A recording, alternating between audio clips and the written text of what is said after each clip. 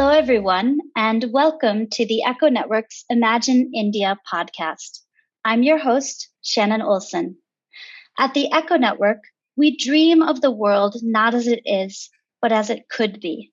It's one of the reasons that we love the power of science and technology to shape our futures. We know that by working together, we already have all the tools we need to achieve our dreams. The Echo Network's Imagine India podcast listens to the dreams that our world's lightbringers have for India and our planet. We believe that by listening to each other, we can begin to bring those many dreams together for a collective vision that can become the new reality. So let's start now.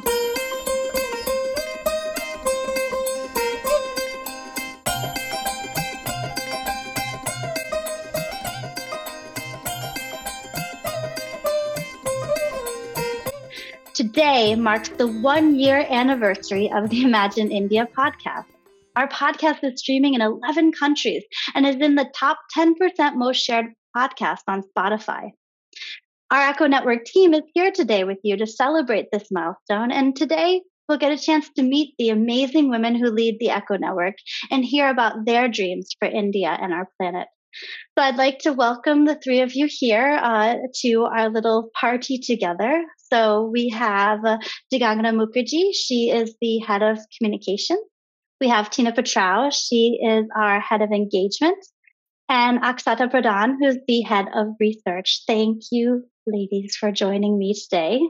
So tell everyone a little bit about what keeps you so busy at the network each day. What does it mean to be in your different positions? Tina, let's start with you. So I'm Patrao, and I'm head of engagement at the Echo Network, and my work is focused on building trust and growing the network, understanding the gaps and bridging them, curating strategic introductions between network members, and creating unique conversations and experiences for our members to create impact building communities of practice. So a lot of interpersonal skills needed for your job, which you really excel at. Thank you, Shannon. How about you, Digangana? Hi, everybody. So this is Digangana. I had communications at the Echo Network, and really what I intend to do is to create awareness. So through all our initiatives and campaigns, newsletters, emails that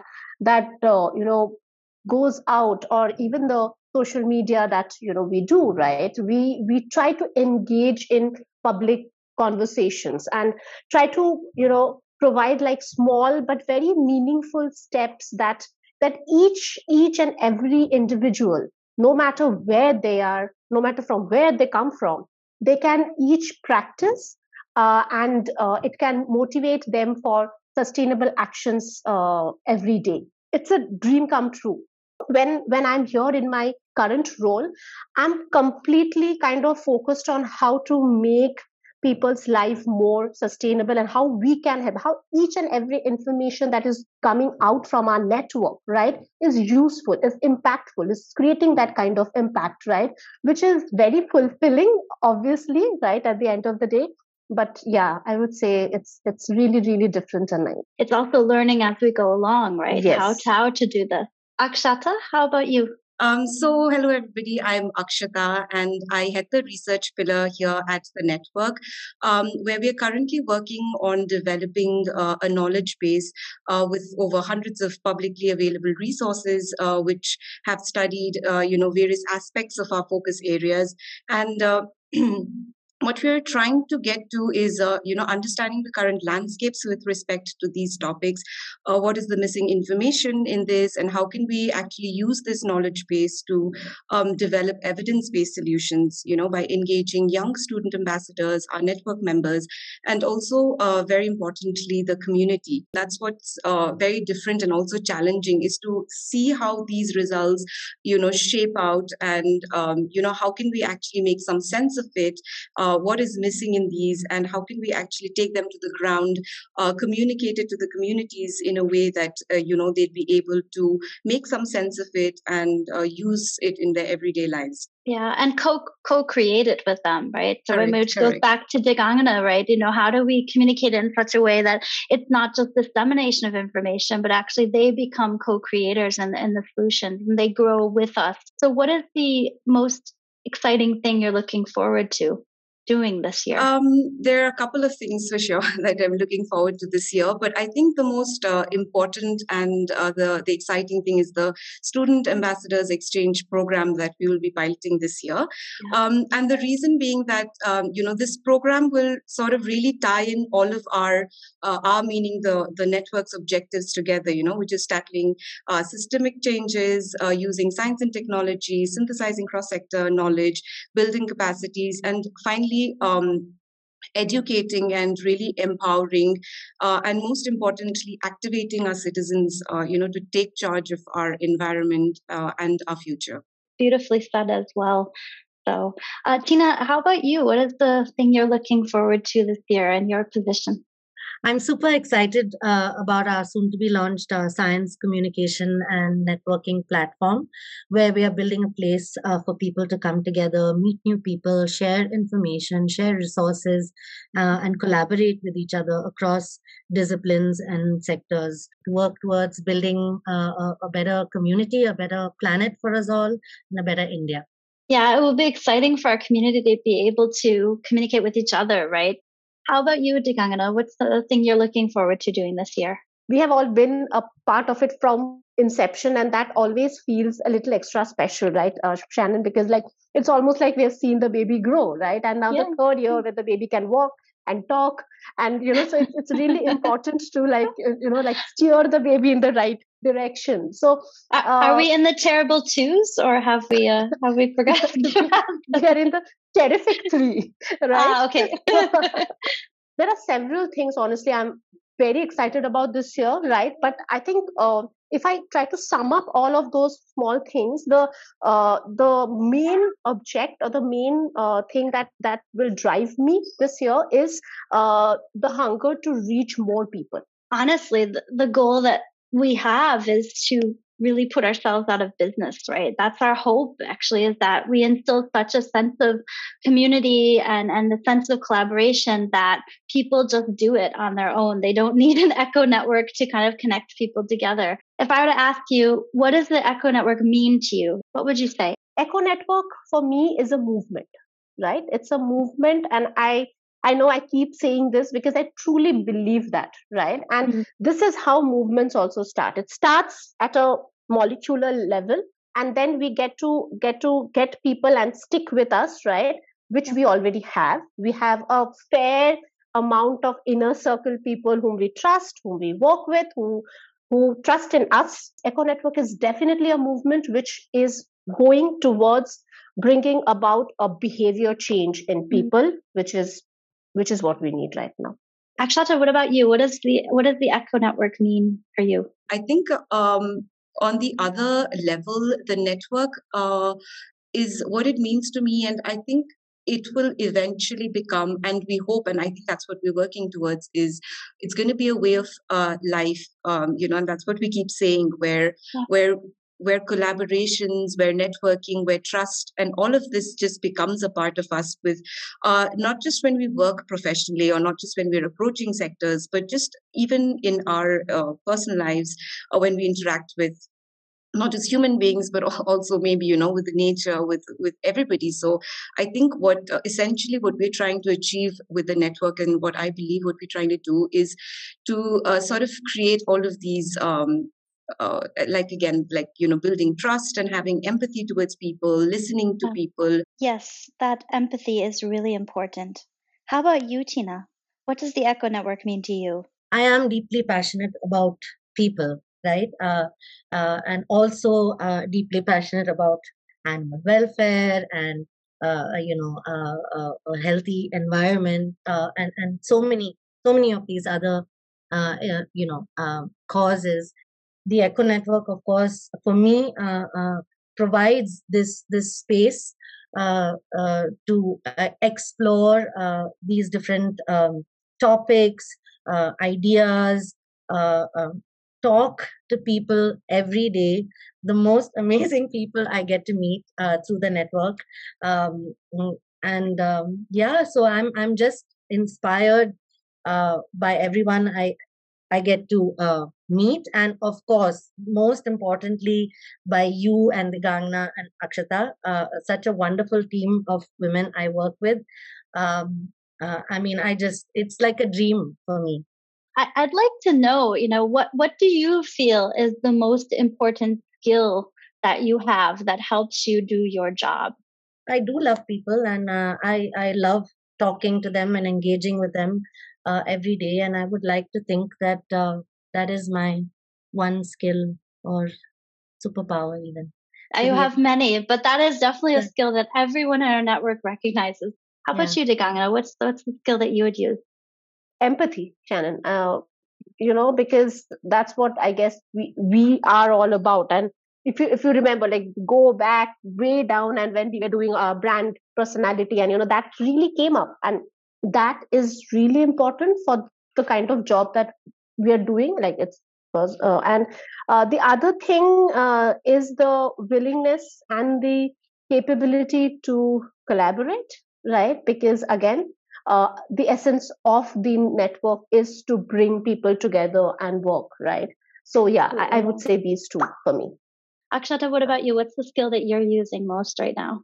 I think one of the most important skills is breaking down science for people, passing out this information and seeing how they can be communicated not just directly to communities, but also the different sectors we work with. How is a government sector going to take that up, and how do we sort of present it to the private sector or to NGOs? And so I think that's one important skill, and also to be open. It's about being open, truly open, and to absorb information, different sorts of information. Yeah.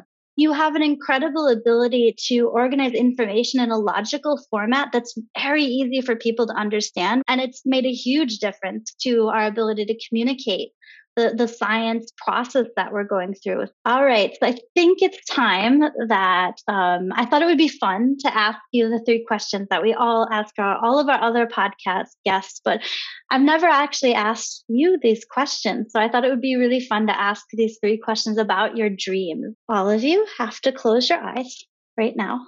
Close them. Okay. And I want you to imagine the India of now it's 2033 that you want to see. And tell me what it looks like. So for me, there is this one thing that stayed with me after one of our expert dialogue sessions, where one of our experts said that we have now spent much time and energy in creating awareness, and now is the time to really start. Enabling and activating our citizens.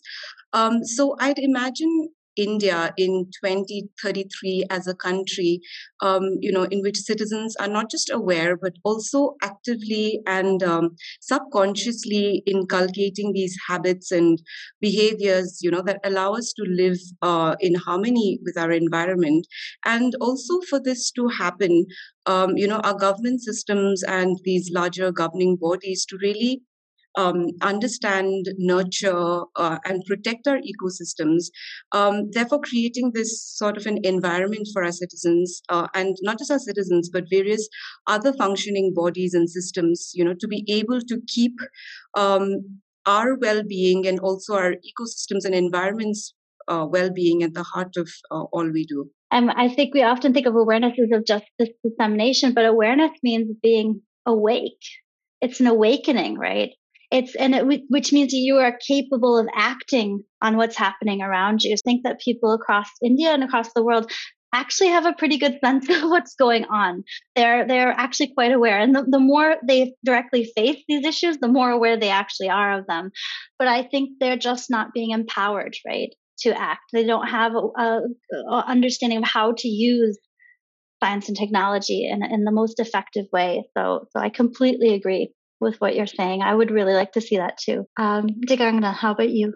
I want to live in an India that will take responsibility of its own actions, right? And India, where every individual is mindful of what they are consuming, and that's anything, that's food, the air, the water, the clothes that they're wearing, the things that they're using, right? And where we recycle and we grow our own stuff. Sustainable, or being sustainable, is not a fad, it is a way of life, right? And I think India will truly be sustainable on the day when a child will learn to compost before they learn to write cursive writing, right? Because that's how it should be, that's how much ingrained it should be in our families, in our way of bringing up our children.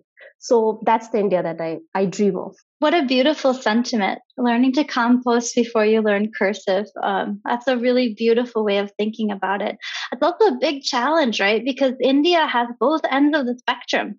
We have unsustainability because there's overconsumption, and we have unsustainability because of underconsumption, right? So this also means different things to different people. It's also why it makes India, I believe, such an exciting country to be working in and to live in, because it does have this capacity to really, if we can address these problems, I fully believe that the world can address these problems. India has a lot of opportunity, and I know we keep saying, oh, population is the problem, but let's see population as an opportunity because of the population. And if 100% of our population is awakened to the thought of sustainability, the work is done, right? For them. I agree. So let's look at it that way, right? And it's all about how we see it. It's all about perspective. And Tina, what are your dreams? What do you imagine? I hope that 10 years from now, we continue to have our freedom of speech and freedom as individuals, which are a part of a democratic society. And I hope that we have more accessibility and more equity for all genders, for all of us in India, right? Including more equity for the animals and the environment. And I have faith that the younger generations will also recognize the importance of this and have better voices to uphold this. Yeah. And it's not just about the voice, right? It's rather that you have somebody listening to it. Because I think that people forget that, right? It's not, we don't want freedom of speech just so that we can yell all the time. We want freedom of speech so that somebody will listen to the standpoint that we have. That's what really true freedom of speech is. And I would like to see that too, Tina, because I think that respecting each other's voices is probably the highest human achievement that we can have, in my opinion. I agree. Yeah.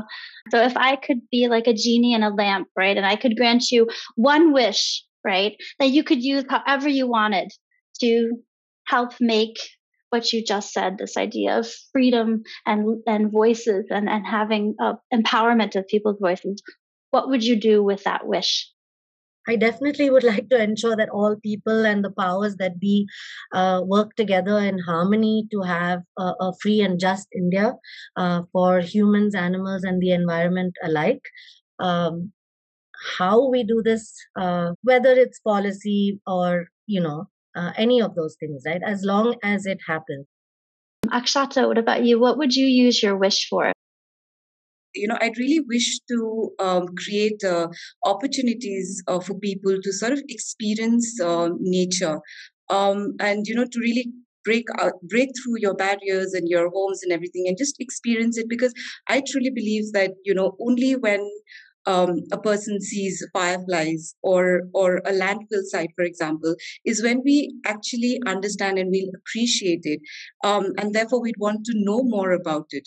And only when we'd want to know more about it is we start understanding, their roles and their importance, is when we will truly be motivated towards taking some action for it, or towards protecting it and towards conserving it, or working to improve it. And I think that that's part of it, right? Getting people to really see. Yeah. And how about you, Digangana? What would you use your wish for?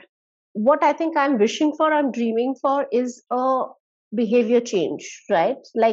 And I really wish if you are the genie and you could give me a wand and I'll just, wave it and everybody will wake up much awakened. But that's because it's not education, Shannon. But I'm saying yet that awakening is not, right? Yet that call for doing that change, or being that change is not this. Right now, it's the thing is that a one straw, what's going to one pen, how will I that people need to see what one pen and one straw and that one plastic bottle is doing to the world, right? And what my not using that and using an alternative method, how is it helping?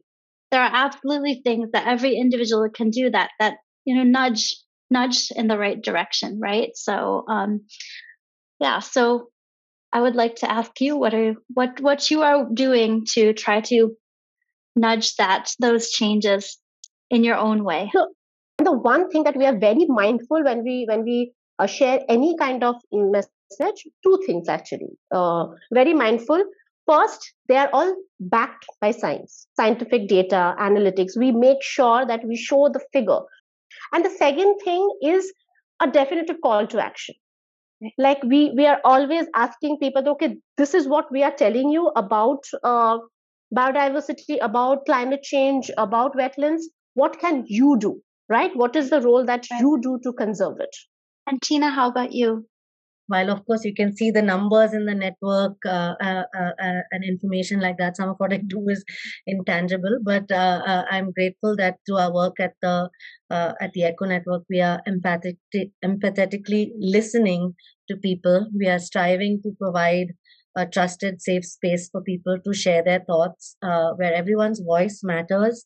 To exchange ideas and collaborate towards impactful future actions to make India and the planet a better place for us all. Akshata, how about you? Joining the Echo Network, and waking up to working with this amazing team that I have is definitely getting me one step closer to that dream of mine. I don't think I could have imagined a better outcome than what's developing. And it's far, far beyond what my little brain could have imagined, 3.5, 4 years ago when we first considered an idea about a science-based network. So I'm so happy that every day I have the honor of working with you and learning from you. And I'm so grateful to have such a brilliant team of brilliant and inspirational humans that work with me at the network. So thank you so much. And thanks for coming on today to celebrate our 1-year anniversary of the podcast and so everybody could meet you. Today, can we hear about yours? Like what is your dream for India, like 10 years from now?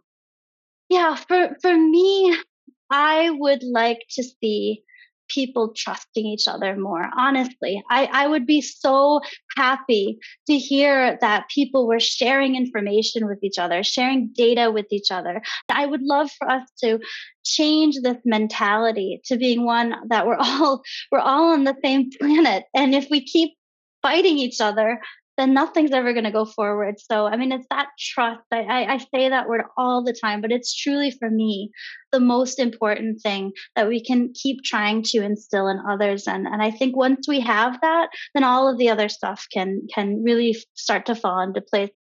I really appreciated all of the conversations today that we had. I loved listening to your hearts and your thoughts and your hopes and dreams for India. And I really appreciate how hard you work every day to make these dreams a reality for all of us. If any of you listeners out there are interested in the work that we're doing, you can always head over to our website, econetwork.in, or you can email us at info@econetwork.in, and we'll get back to you as best we can with information or connections. And thank you to all your listeners for being with us today, for supporting us for a year, for making us the top 10% most shared podcast on Spotify. And I hope that you will tune in next month when we share more dreams for India and for the world. And until then, we wish you love and hope. Keep dreaming. Bye, everybody.